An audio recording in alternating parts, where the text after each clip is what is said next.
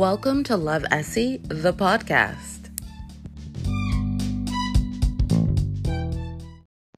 Hey everyone, it's me again. I am back, and this week I want to talk to you guys about a Nalini Singh book. And no, it is not Storm Echo, in case you're like, oh, bitch, how could you? I mean, I feel like you would have seen because the episode cover would show you the book, but just in case it was just playing, you were like, oh, not yet. Don't worry, that's coming, but that's not what I'm talking about today. Today I'm talking about Kiss Hard, which is a hard play novel. Now, if you don't read Nalini Singh, you're like, what in the world is a hard play novel? So a hard play, right, is sort of like the series name that encapsulates the contemporary books that she has done in the last few years. So she first did a series that was really about rock stars, about this one band, but in the midst of that series, I believe it's a second book, second or third book, second book. Um, the main characters are tied to the rock group because the heroine of that book is best friends with the heroine of book one. So, book one, we get the lead rock singer and his girl. And then we get his girl's best friend, and she ends up with a rugby football player. And everyone who read that book was like, he has brothers. Where are their books? We want their books. So we got the rest of the rock group, and we loved it. And we were like, but where are the books for Daniel for Gabriel's brothers? Like, we got Gabriel, and he was amazing. We would now like his brothers. And so Nalini was like, okay, fine. Um, and then proceeds to give us the next brother, followed by she kind of did the same thing. The the book after the second brother in the series isn't one of the brothers, it's actually the best friend of the heroine of book one. So very much very same concept, which I don't care because they were all so fucking good. So this book, Kiss Hard, is the last book, I guess, in the sense that this is the youngest brother. Right? So it's a total of four brothers, and this is the youngest brother's book. So our two main characters are Katie River and Daniel, aka Danny, is Sarah. And I think it's really, I love this book. I mean, again, disclaimer, I'm an Alini Singh stan. I enjoy everything she writes. Have I read her thrillers yet? No, because I'm a motherfucking crybaby and a scaredy cat. I'm going to do it at some point. I promise you. I'm scared. I'm not gonna lie, I'm scared. It is what it is. I don't like things that are thrilling and slightly scary. I hide from them. Okay, so I've read everything else though. I've read everything else. Just the thrillers and we have to get to a place where I feel like emotionally prepped and ready for that. And I'm not quite there yet. It's coming, but I'm not quite there yet. But this book, right? Katie and Danny are the youngest of their siblings. So Katie's old, here's where I feel like this book, both main characters are so intricately tied to their families, and I'm going to explain why. So Katie, and you might be like, this is a spoiler, girl, like if you read the blurb, like whatever. Um, Katie's older sister, Issa, is married to Sailor, Danny's older brother, which is the book we get, the first book in the Hard Play series, which is Cherish Heart. Right? So Katie and Danny have been in each other's lives for as long as their older siblings have been together, right? And their older siblings are an established couple, they have children together.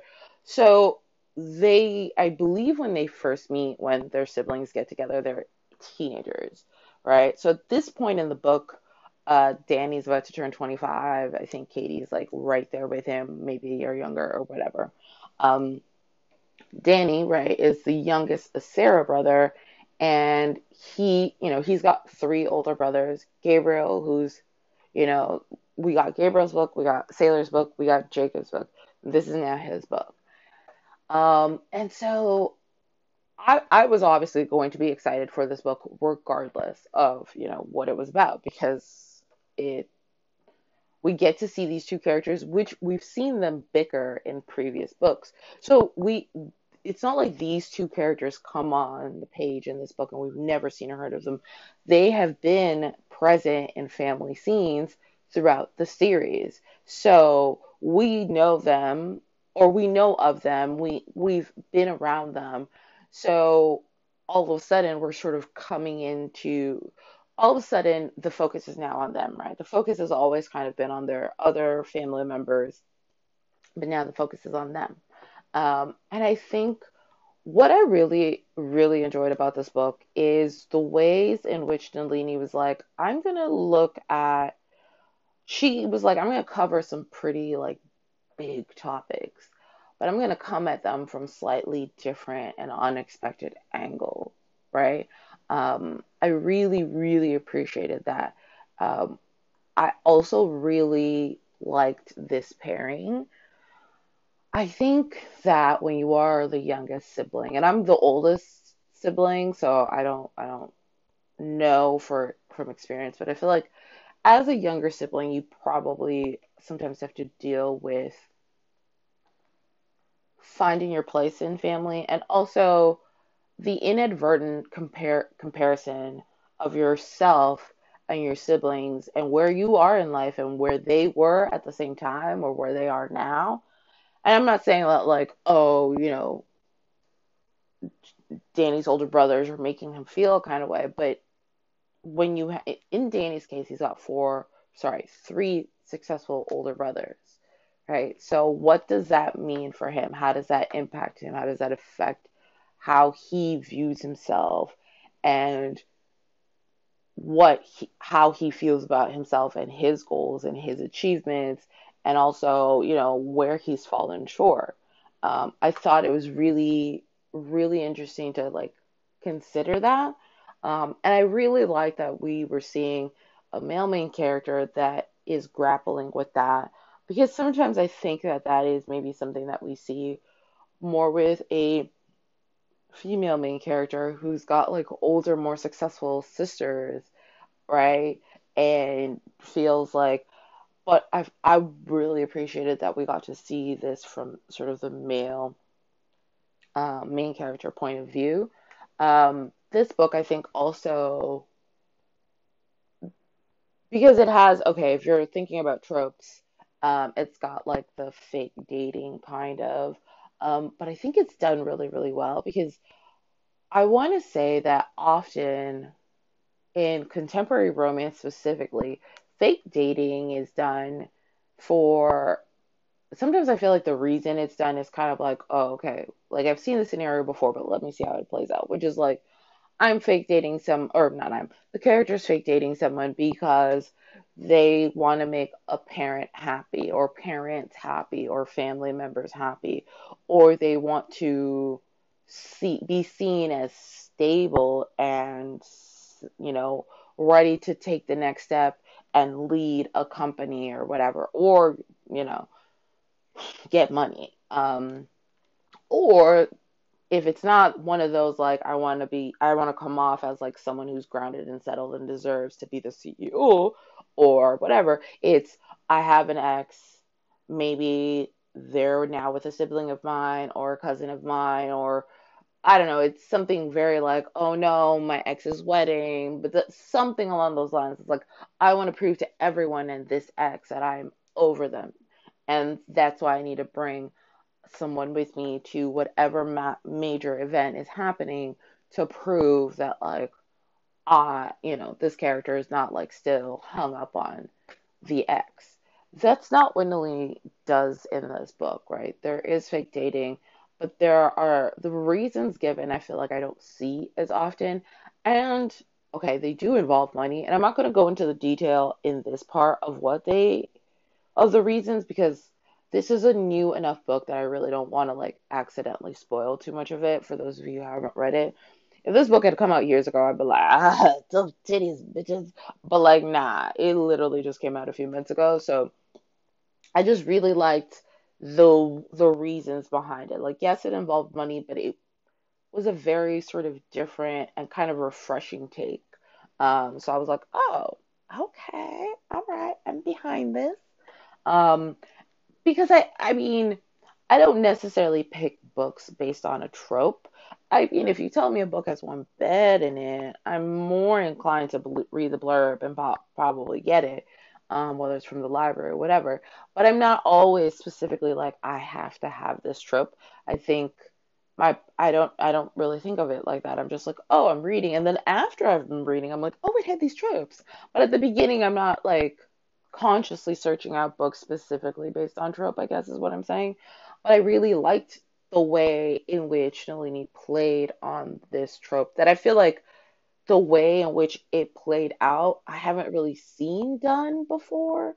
And so it made this like fake dating trope feel fresh and new and kind of different. And I really appreciated that. I will say that this book does deal with some pretty big topics that can be heavy, right? There is and I'm going to say what they are because if you're like these are like deal breakers for you, then I'd rather you know that up front and not be like, Esther didn't say shit and I read this book and then I was blindsided by um there is a character who gets roofied and has to deal with, you know, the ramifications of that. And they are roofied and not essentially assault ends with being roofied. There is nothing after that.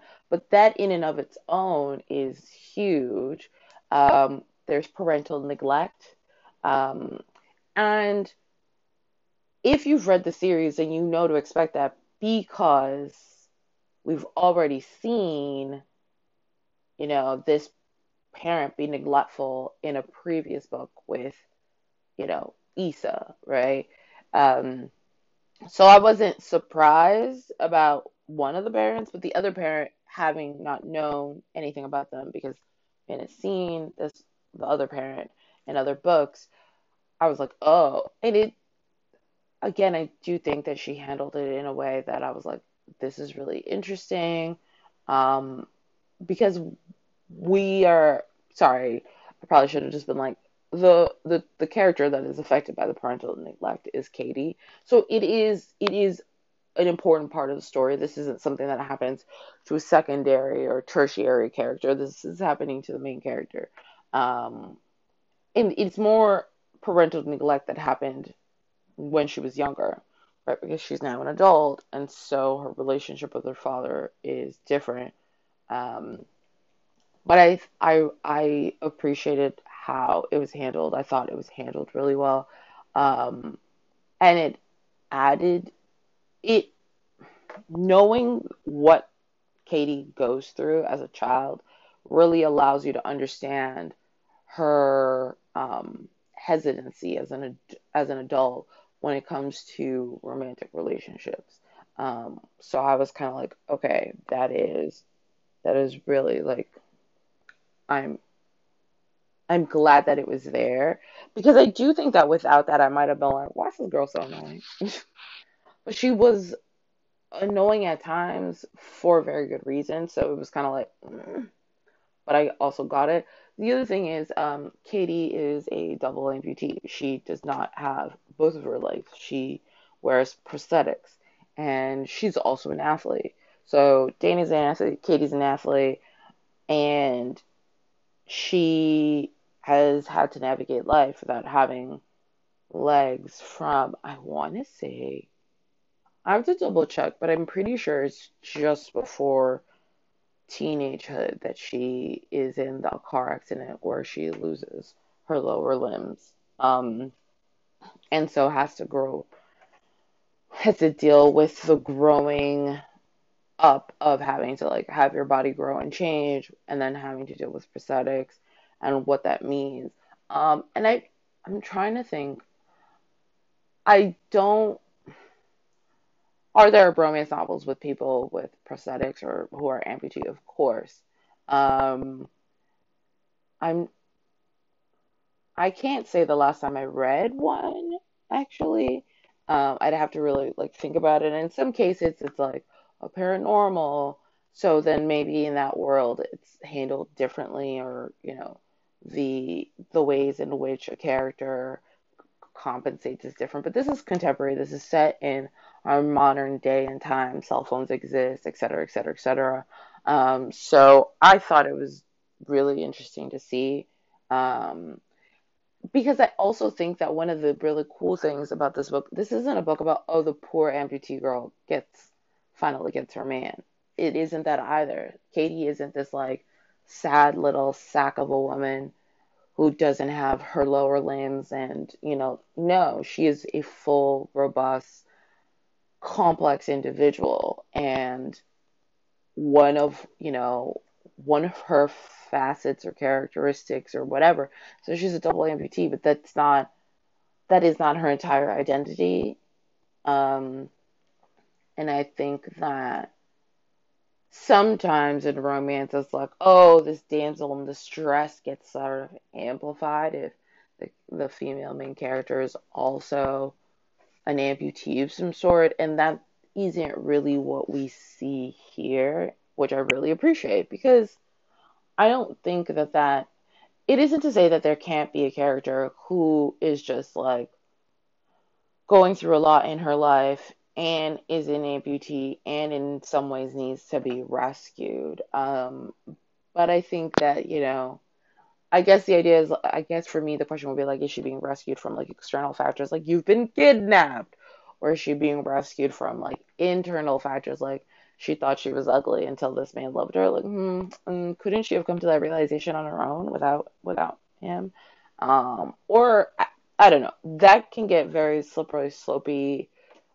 Someone got to save the amputee. We don't have that in this book, which I personally really, really, really appreciate. Um, and so this book, if you like fake dating, sort of frenemies, like people, if you like really good banter, this book has it. I just really, really enjoyed this book. Is there more I can talk about without really going into spoilers? No. So I'm probably gonna pause here, and then come back and it's just gonna be spoiler city because I feel like any more information is just really going to get into the book. And again, because this is a newer book, I don't want to like ruin it for anybody who hasn't read it yet, but was like, but I want to listen to the episode. So I'm gonna pause here and I'm gonna come back. And when I come back, I'm spoiling Kiss Hard. So again, if you aren't a fan of spoilers, skip to the gratitude attitude section after, okay?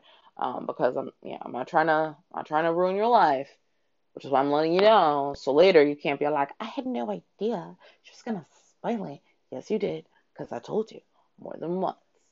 I'll be back.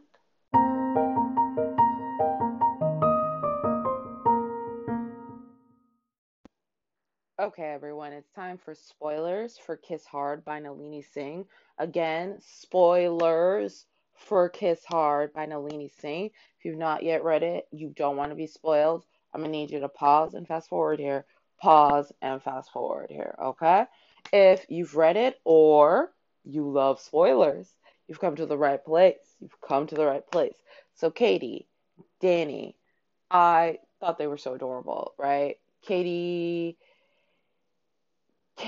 is a character that I think, well, if she had been handled incorrectly, I would have hated. And I would have hated her if someone else had written her. But Nalini wrote her, and so I don't hate her because Nalini handled her with such deftness. Okay? Katie is this character. She's a double amputee. Her father, okay, Clive ain't shit. That prologue is kind of brutal to read because as I was reading it, I imagined how I would have felt at that age, being worried about my father, who couldn't even be bothered to text or call me to let me know that he wasn't like dead, incandescent with rage, right? But also feeling guilty about being incandescent with rage. Um, so both Katie and Issa, in the, I feel like in both of these characters, we get to see like what happens when both of your parents are kind of just like not great.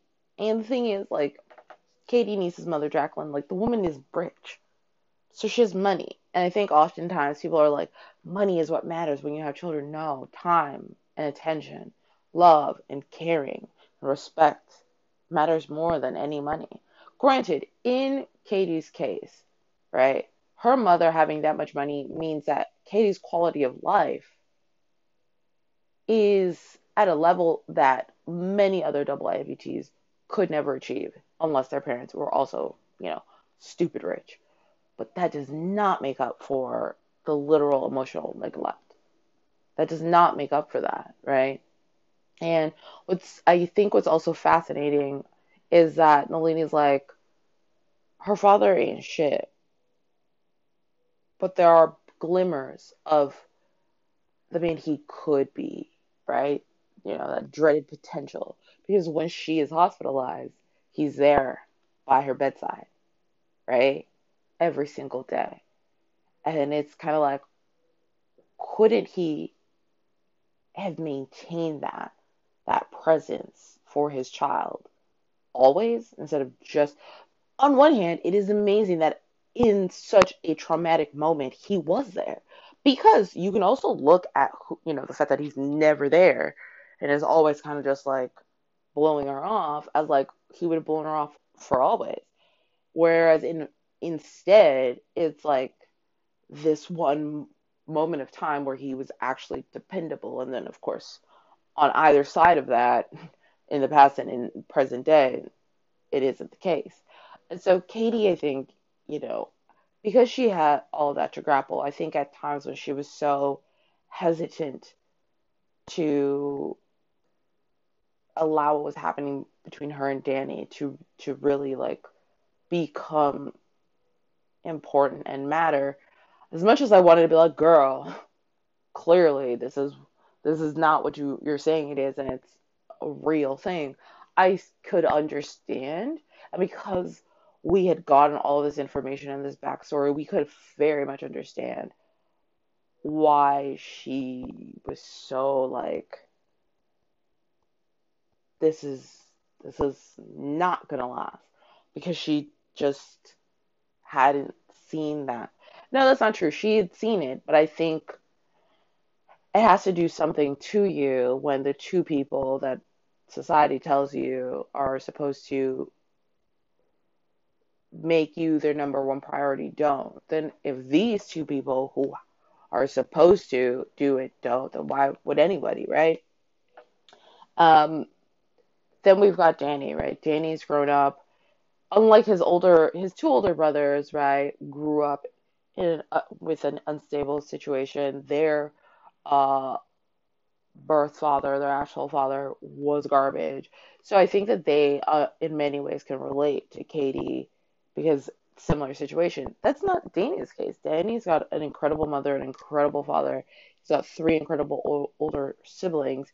So you might be like, well, Danny shouldn't have no problems. But again, Nalina's like, true, but that's not how humans work.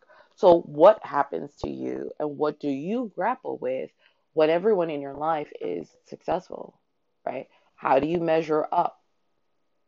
How do you look at yourself and feel about yourself, right? When these are the situations in which, these are the circumstances around, you know, you. Because I had mentioned this in the first part, I feel like we've seen this. I don't measure up to my older, most successful siblings with female main characters who have older sisters.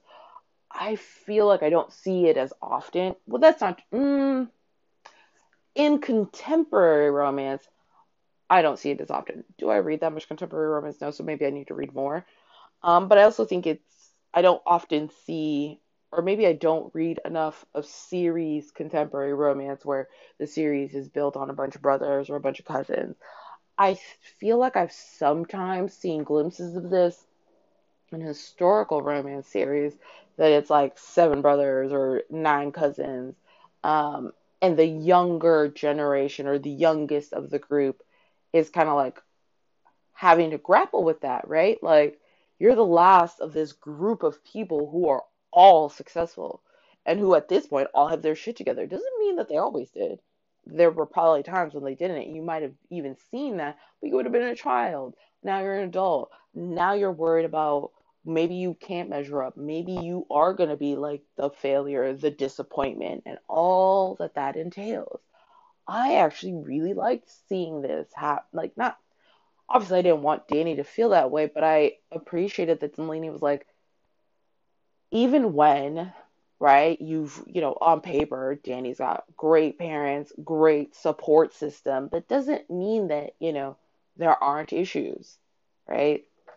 And then there's I feel like the very, aside from the parental neglect, the other really big topic is the fact that Danny gets roofied, right? And what really stuck with me specifically about Danny getting roofied at a nightclub while out with his friends, and Katie and her friends are at the same nightclub. I feel like this was multi-layered in the sense, and you're going, "What's this multi-layered and stuff?" Okay, it's multi-layered. The way in which this entire like aspect of the book plays out, we get to see different things happening at once, right? One of the one of the first things, Katie, the book basically after we get past that brutal prologue, and I mean brutal emotionally, like there's no violence, guys. It's just like it hurts. Um, Katie immediately notices that something's off with Danny. And to me, my first thought was like, considering he's your friend of me, you pay real close attention to this man, right? So Nalini's like, let me show you their connection and how vital it is for both of them, even before either one of them has even a glimmer of a thought of a hope of an actual relationship, right? Like the fact that they are so in tune with each other that she can see him looking like he's stumbling at a nightclub and not assume that he's just like getting drunk, but immediately being like, that's not normal behavior for Danny, and these are the reasons why, and what is going on, and getting up close to him and being like, he looks panicked, and immediately knowing that she needs to protect him, right? She is talking about like this man is her, frenemy, like they just banter, but the level of care that that denotes, and we get to see that right away, right? So, on the romance side of things, we are immediately being shown these two characters have a chemistry and a connection even before either one of them has considered the fact that they could be with each other romantically. Then we've got, the other side of this is the fact that he is roofied, right? Being roofied, that level of violation, right? Um, I think that there are often public campaigns about how it can happen to anyone. And yet, often people think that it can only happen to, and I'm going to say air quotes, irresponsible women. And we could even extrapolate that to irresponsible, feminine presenting people. Uh, there is this incorrect idea that big masculine men won't get roofied. Why not? I mean, I don't think the people who are out here roofing others are going, he looks big and beefy. Because again, what are the reasons that that person is doing this? Again, the assumption is usually, oh, it's a sexual thing, it's a man doing it to get in a woman's pants. Here's the thing, there are sick people out there, so it might, and again, it's about power, right? It's about changing the balance of power. And unfortunately, I can see people thinking that or getting off on the idea of taking men that are strong, that are powerful, like Danny. Oh, I fully just realized I have not once mentioned that he's a rugby player like his oldest brother and his other brother. Actually, all of them play rugby, but professionally, three out of the four play rugby. The oldest no longer does because of an injury. He is the youngest member of the national team. Like, we're talking. So now I'm realizing I didn't mention that, but that's an important layer to this sort of scenario because we're the man, he is roofied, right? And he is a athlete at the prime of his, game of his life. He is what most people would look at and be like, nothing like this could ever happen to him. It only happens to weaker, smaller individuals, right?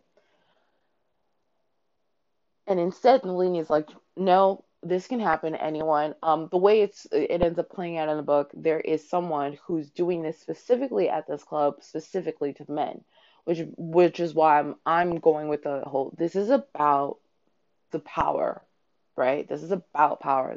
This is about making these men feel powerless, helpless, right? And everything that entails. And when we focus on roofing happens only to women, right? Then we don't, when it does happen to a man, there are no tools to give to him to navigate that process. Um, in this book, immediately, like, his older brother's like, you need to go to therapy. And he's kind of like, what? No, I don't want to. And he's like, you need to, because you're angry. Logically so. You've been violated, right? When it first happens, he's like, he doesn't know who's done it. And he was out with friends. So immediately calls into question, could it have been someone he called friend? Which that's, such a difficult thing to deal with, right? As the book progresses, we find out that, like, no, this is something that's been happening to men specifically with the kind of drugs, because it wasn't a roofie the way we typically think of it. Apparently, it was like a downer cut with something else. But it's basically to, like, incapacitate men. Um, and the police, like, because he files a police report, the police come and they're like, him filing a police report means that they will hopefully be able to figure out who it was, because they're hoping that maybe whoever it was caught on camera, et cetera, et cetera, et cetera. And so because Nalini could have easily written this, that Katie gets roofied, right? And Danny saves her, right? Instead, Nalini was like, well, what if it's Danny that gets roofied? And Katie saves him from, anybody realizing what's going on and making sure he's seen by a doctor, and that it doesn't turn into this whole thing, because they're both pro athletes and really well known in New Zealand. And I think that by doing it like that, she makes it very clear this is about power. And I think when it happens to women, people ignore the fact that it's about power sometimes and focus on, well, maybe she shouldn't have been out with those friends, or she should have watched what she was drinking. There are all these excuses given, right? Because the idea is that, like, you were just being irresponsible and you let this happen, and how could you, and et cetera, et cetera.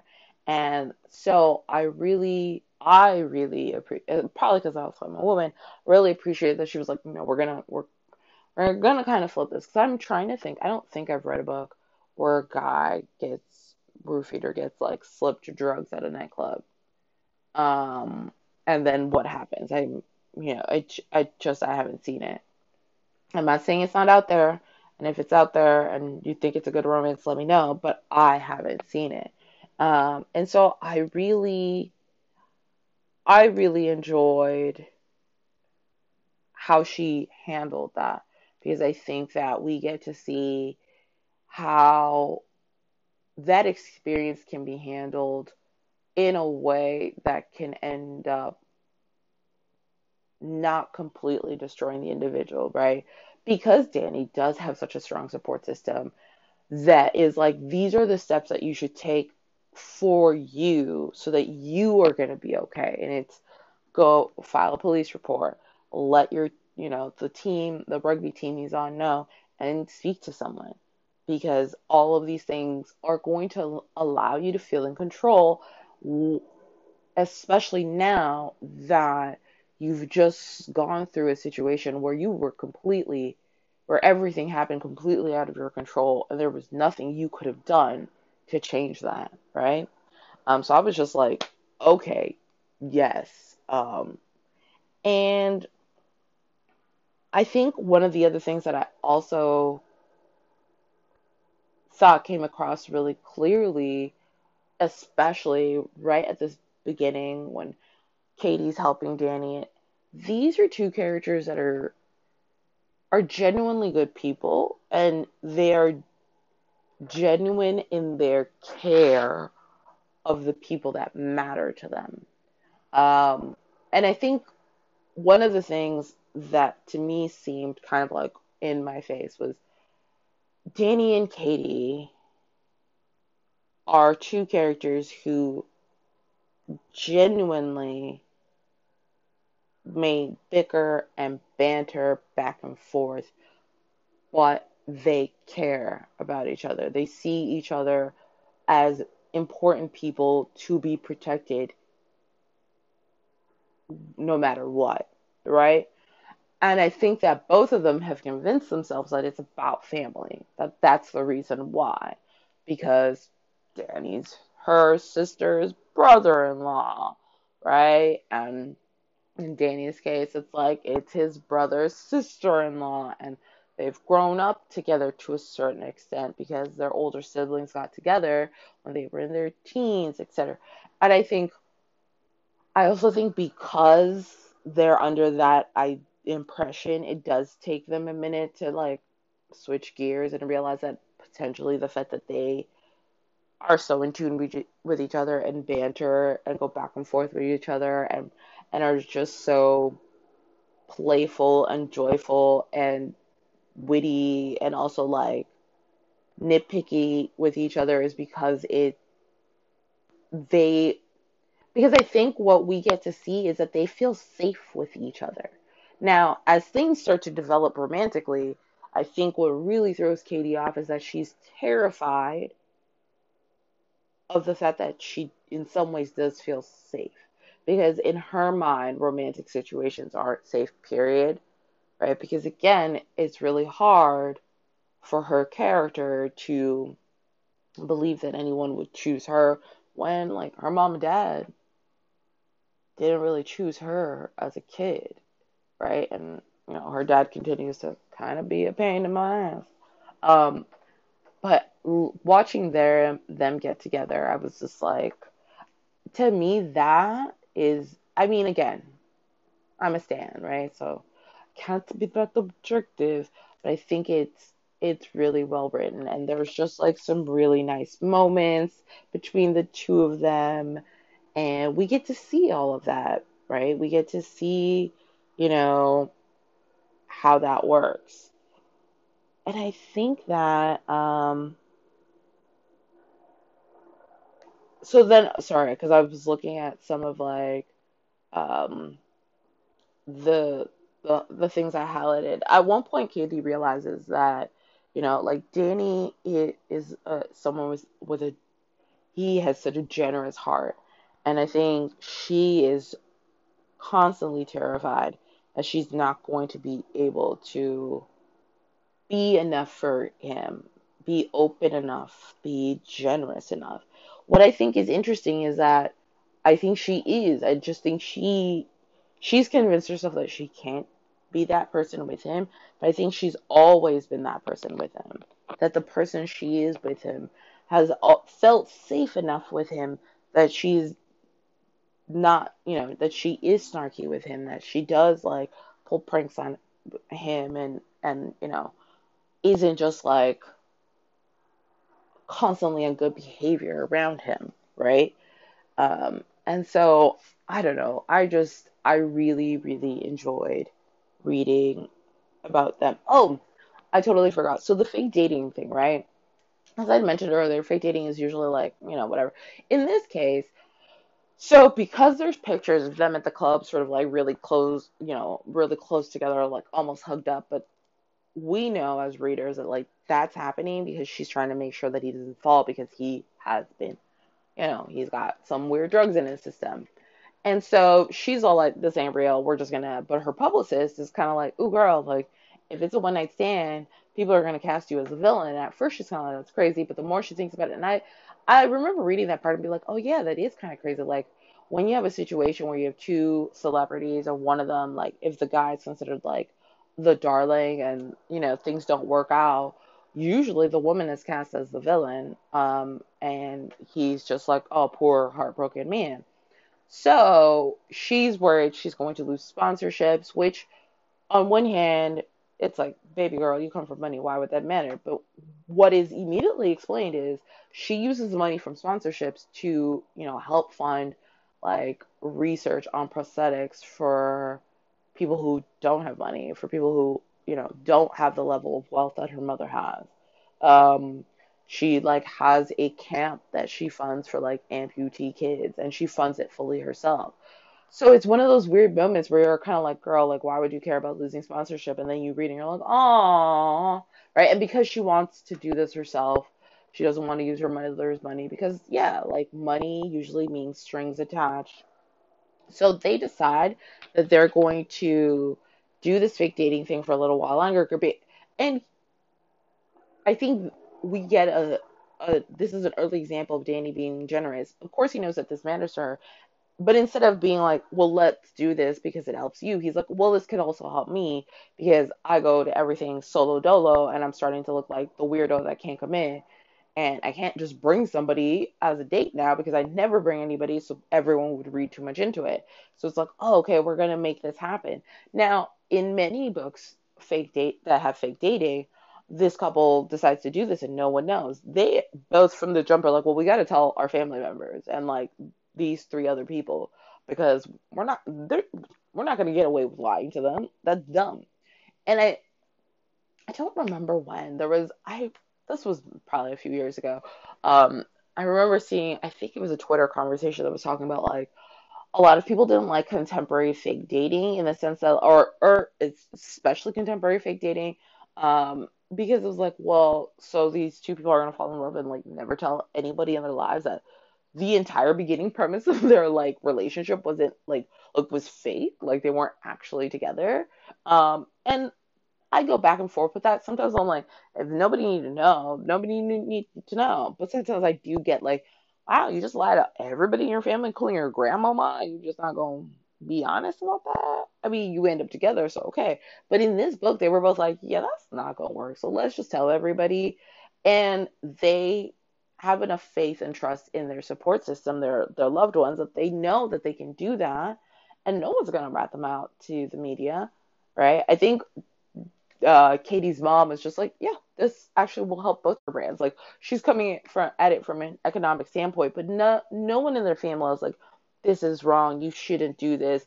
They're aware that both of these two young people are doing this for very valid reasons, and then sometimes you kind of have to game the system a little, and that is okay and I think the reason why everyone is accepting it is okay is because they were honest about it. They didn't try to hide it, and then everyone found out, and then everyone has hurt feelings because they found out the truth, and da da da. There is none of that. We get to bypass that whole dramatic moment of, oh, you guys weren't together? You were lying to the family this whole time because immediately that is quashed from the beginning. They're very much like, yeah, so we're just gonna play this out for about 6 months for PR and then, continue to be, the same people we've always been. Of course, the proximity, right? Because there's a moment that like I highlighted because I felt like Nalini was like kind of like, oh, this is tongue in cheek.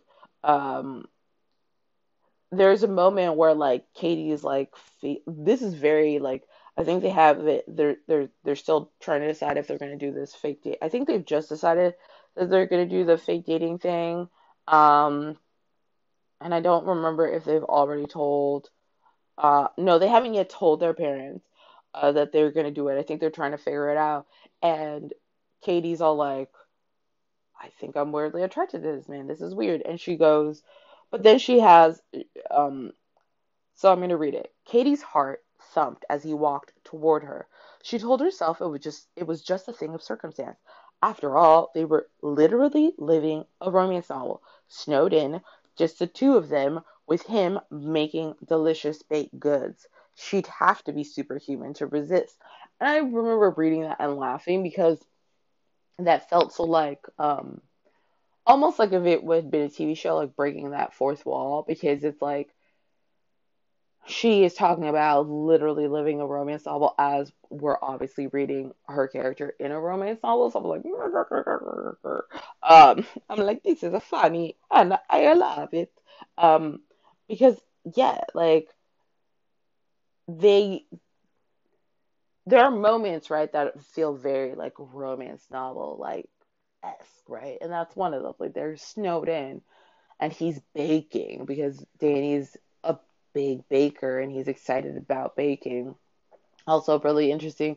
He doesn't want to like he doesn't share that with the public, but it also makes sense like because he's a public figure in this, because of his sport and his role, there are parts of himself that he obviously isn't interested in sharing with the world, or he isn't ready to, or he feels vulnerable about sharing, right? But he is so comfortable with Katie, and I feel like this is once again showing us how safe they feel with each other, that she's well aware of his baking and doesn't like, she's never posted pictures of him baking, like, because they are aware of how much they are each other's safe space on a subconscious level. I think that through the novel, they start to realize that consciously, but when we begin this book, I think they are unaware that subconsciously they view each other as safe spaces. And they chalk it up to we're family, but it's more than that. So yeah, fully enjoyed this book. Um, and just as usual with romance novels that I enjoyed, of course I wanted to keep going, but like that's illogical. That's not how the world works. And then I was kind of like, could we get books about his other teammates? Because then we can just like do a spin-off from this, and it's like Jake, it's Danny's teammates, maybe some of Jacob's teammates, because they both are on the national team. Like that would be delightful. I would love if Nalini Singh wants an idea and cares about what I have to say. Um, Other rugby players that are maybe teammates with Jacob and Danny and their stories. I'm just saying, I would be all over that.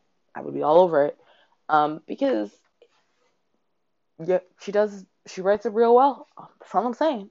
Just just putting that out there, putting it into the universe, and maybe the universe will reward us with magic. Um, so yeah, I think that's everything I have to say about this book. I mean, I didn't really want to go into it. Like, I just, the dad sucked. I'm so sorry. He sucked. Clive sucked. I was not a fan of him. So boo. But I also like really enjoyed this book. Really enjoyed seeing Danny and Katie come together, and I think you guys will enjoy it too. Definitely think you should read this if you haven't already. If you have, let me know. Like, what were your favorite parts? And what you know what what spin-off you would want.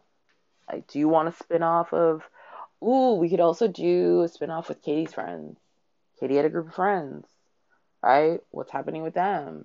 Does her best friend find someone? Oh no, technically her best friend already has someone, but that's okay because, so sorry, you're probably going, what?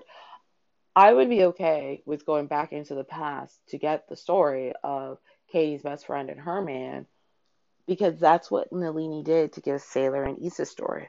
Because in Gabriel and Charlotte's book, right, Sailor and Issa are already together. Like Gabriel's the oldest, but he basically, when we meet Gabriel, which is when, because Charlotte meets him, Sailor and Issa have been together, and then we get Gabriel's story. So when we get Sailor's story, we basically go back in time to get Sailor and Issa's story. Then we go basically forward again to the present to get Jacob and Juliet's story.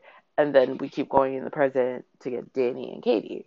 So in Katie's best friend's case, I would be fine with going back in time to find out how her romance happened. And then we could like fast forward back into the present and see her other friend group. You know, I'm just out here having having thoughts about romance novels because it's what I do best, guys. It's what I do best.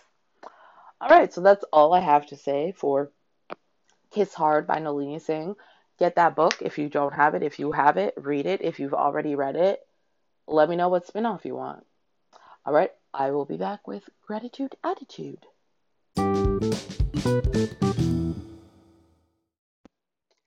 So it's time for Gratitude Attitude, Gratitude Latitude.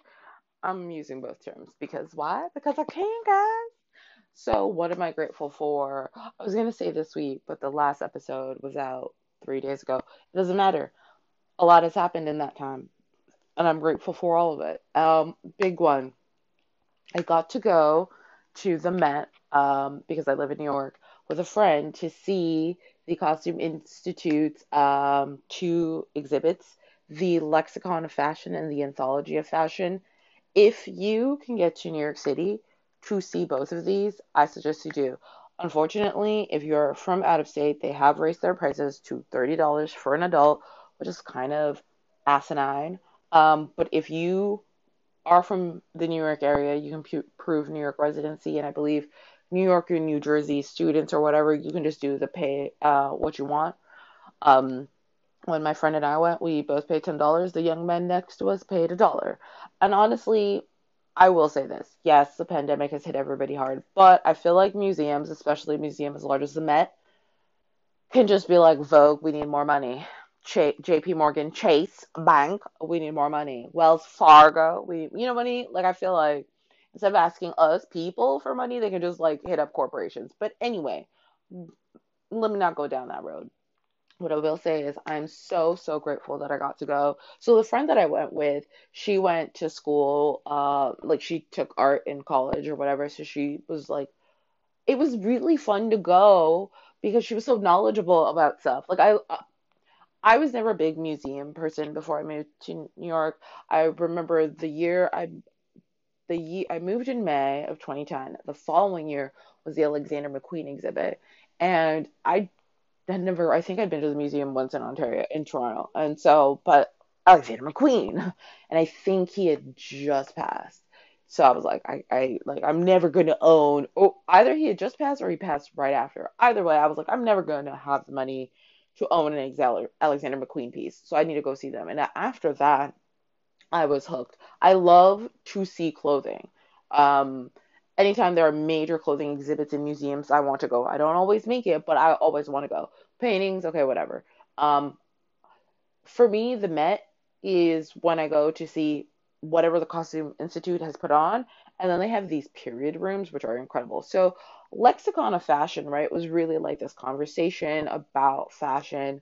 I thought it was really, there's one section that starts with precociousness and ends with naivete, and like each word has like a different outfit, and it's like precociousness starts off with like a baby doll that's in like glittery or it's got sequins on it, and by the time you get to naivete, you're in like a neon hot pink like gingham outfit.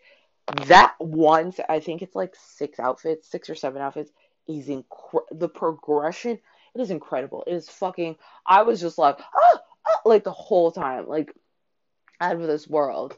So I really enjoyed it. The anthology of fashion is like history, right? And so the lexicon is in the Costume Institute area. The anthology is in the American wing, and so they really created a story using, the period rooms. Like there's a Frank Lloyd Wright room that is set up by like Martin Scorsese with like a bunch of like mannequins in like gowns and whatever, and stunning.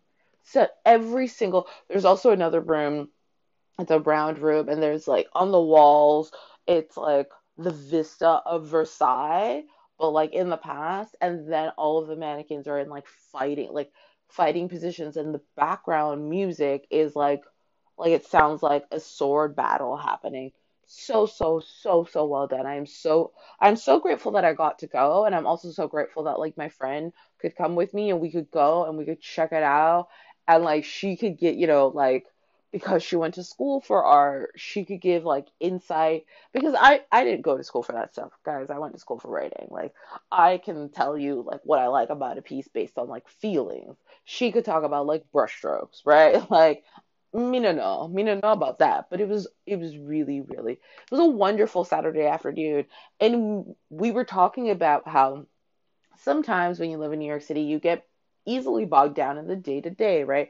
You gotta work, you gotta pay your bills, and because a lot of tourists come here, sometimes you don't want to do stuff that's happening in the city because it's gonna be a lot of people, or you're tired, or whatever. But being able to do that, it was like you got to see the city in a different light all over again. And we were both talking about how we should be taking advantage of the fact that we do live here. We do get access to some like incredible moments.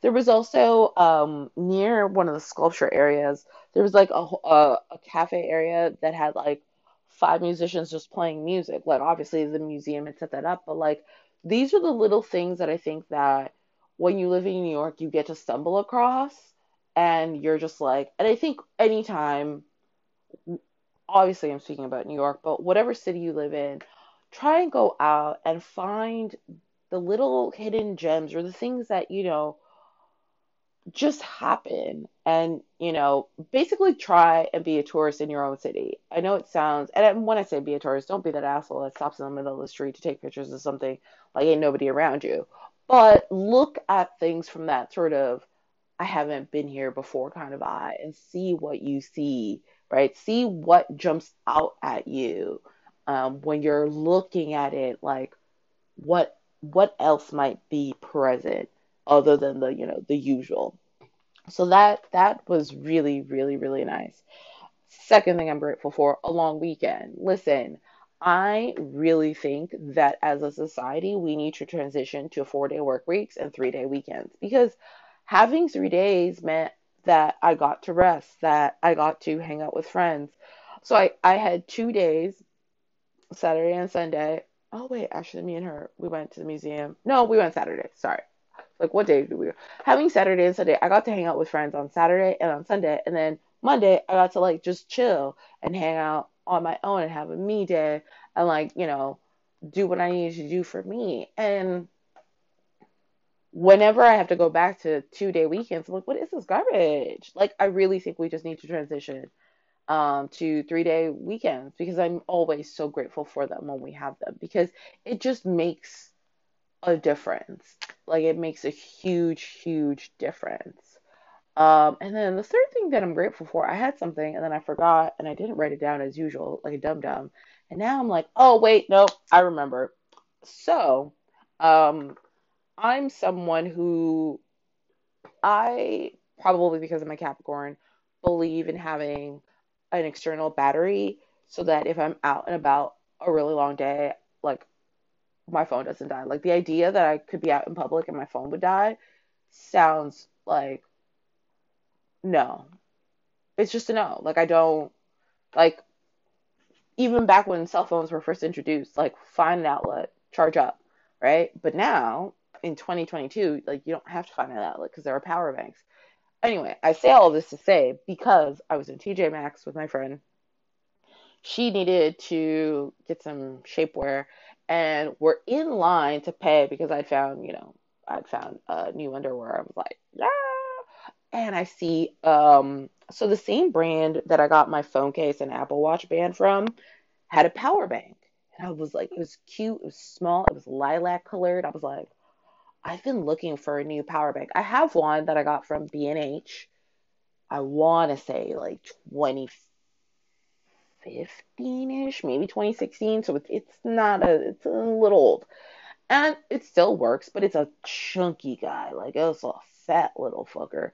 Um, it does have two ports, which is great, but sometimes I've noticed, because I've had it for so long and I definitely have dropped it, that like I have to keep pressing a little button for it to charge. So I was like, okay, this is gonna still work for a while, but I don't know when it's gonna kick the bucket. And one of the things I hate is when something that I consider vital to my life kicks the bucket and then I have to go out and find it. So this power bank was right there in front of me and I was like, well, I could not get it today, right?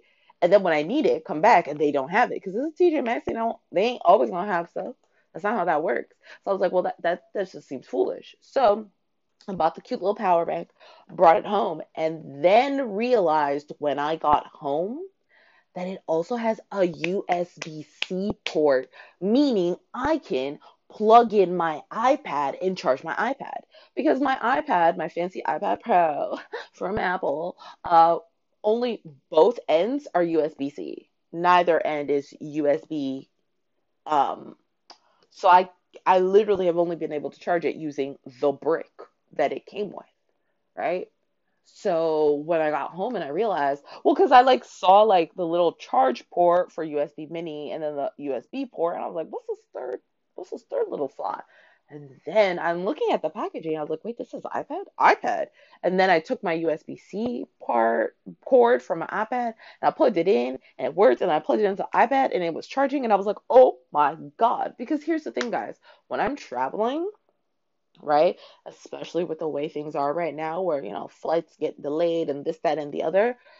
Can't always find outlets in airports, especially right now in the summertime. So I love being prepared with a power bank, right? And up until now, it was like either, make sure the iPad is fully charged and then like if we're in a situation where the iPad is, dying, either find an outlet or just don't touch the iPad. But now with this cute little power bank, I will be able to charge both my phone and my iPad. And friends, friends, I am grateful for because honestly, I am very much like I took my little jankety power bank, my older one, with me when I went to the museum because I was taking pictures. I knew I was going to take pictures of everything I saw because I do that all the time. And I knew that at one point my iPhone was going to be like, excuse me, we're gonna die. And so my phone was dying, and then I was charging it, and my friend's phone was dying. And I was like, girl, I got juice for you. So I am very much someone who will always carry a power bank unless, I don't know, I get a lobotomy. I don't fucking know. Like, something happens to my personality and it completely changes. Because, yeah, being out here with a cell phone that's dead, I don't do that. I don't think that's ever happened to me. I don't believe in it. It's weird. I'm very much that person who carried around a CD player, a CD Walkman, and at least six batteries when I was a teenager. So if I could carry around all the batteries in my backpack, I will. And this like new power bank is like a slim, like think of like I want to say it's credit card size. Like now that I'm looking at it, it's credit card. It's not as slim as a credit card. That's wild. Okay, I lied. It's a little bit bigger than a credit card. And it's probably like maybe an inch thick, but like it is way smaller and sleeker than my old power bank. And I definitely think that if I see it at TJ Maxx again, actually, no. For now, I don't need one, so that would be crazy. There's a part of me that's like, I could stock up, but like that doesn't really work with electronics like that because like newer stuff is always coming. But all I'm saying, TJ Maxx. Let me see. Does it say the name of the brand on the back? Serena. Serena is the name of the brand. So they've got brightly colored like iPhone cases and Apple Watch bands at TJ Maxx from Serena. Um, and then they had this power bank, and I was like, hell yeah. And this is like weird, but I'm gonna say it anyway. It's lilac colored, and I'm really excited for Dermot Kennedy's new album, September 23rd, which is called Sonder. And he dyed his hair basically lilac colored, and I'm seeing a lot of lilac colored things in regards. Oh, I forgot. I pre-ordered a lilac colored vinyl, so I'm really, really, really like. It felt serendipitous. So that's the third thing I'm grateful for. Because I legit was just like, cool power bank. And then when I got home and realized I can charge both my phone and my iPad, like that's a game changer. That's a game.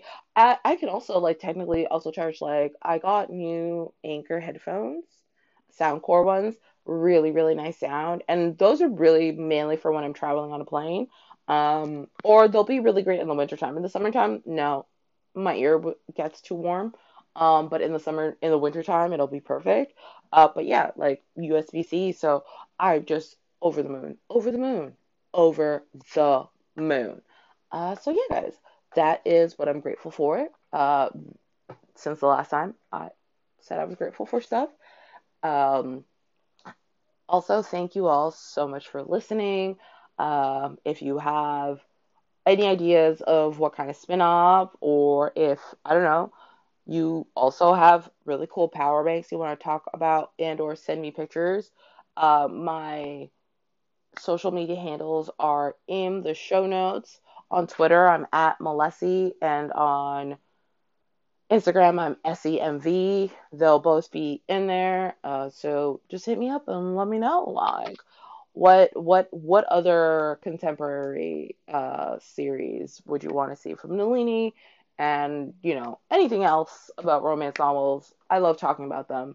It brings me so much joy.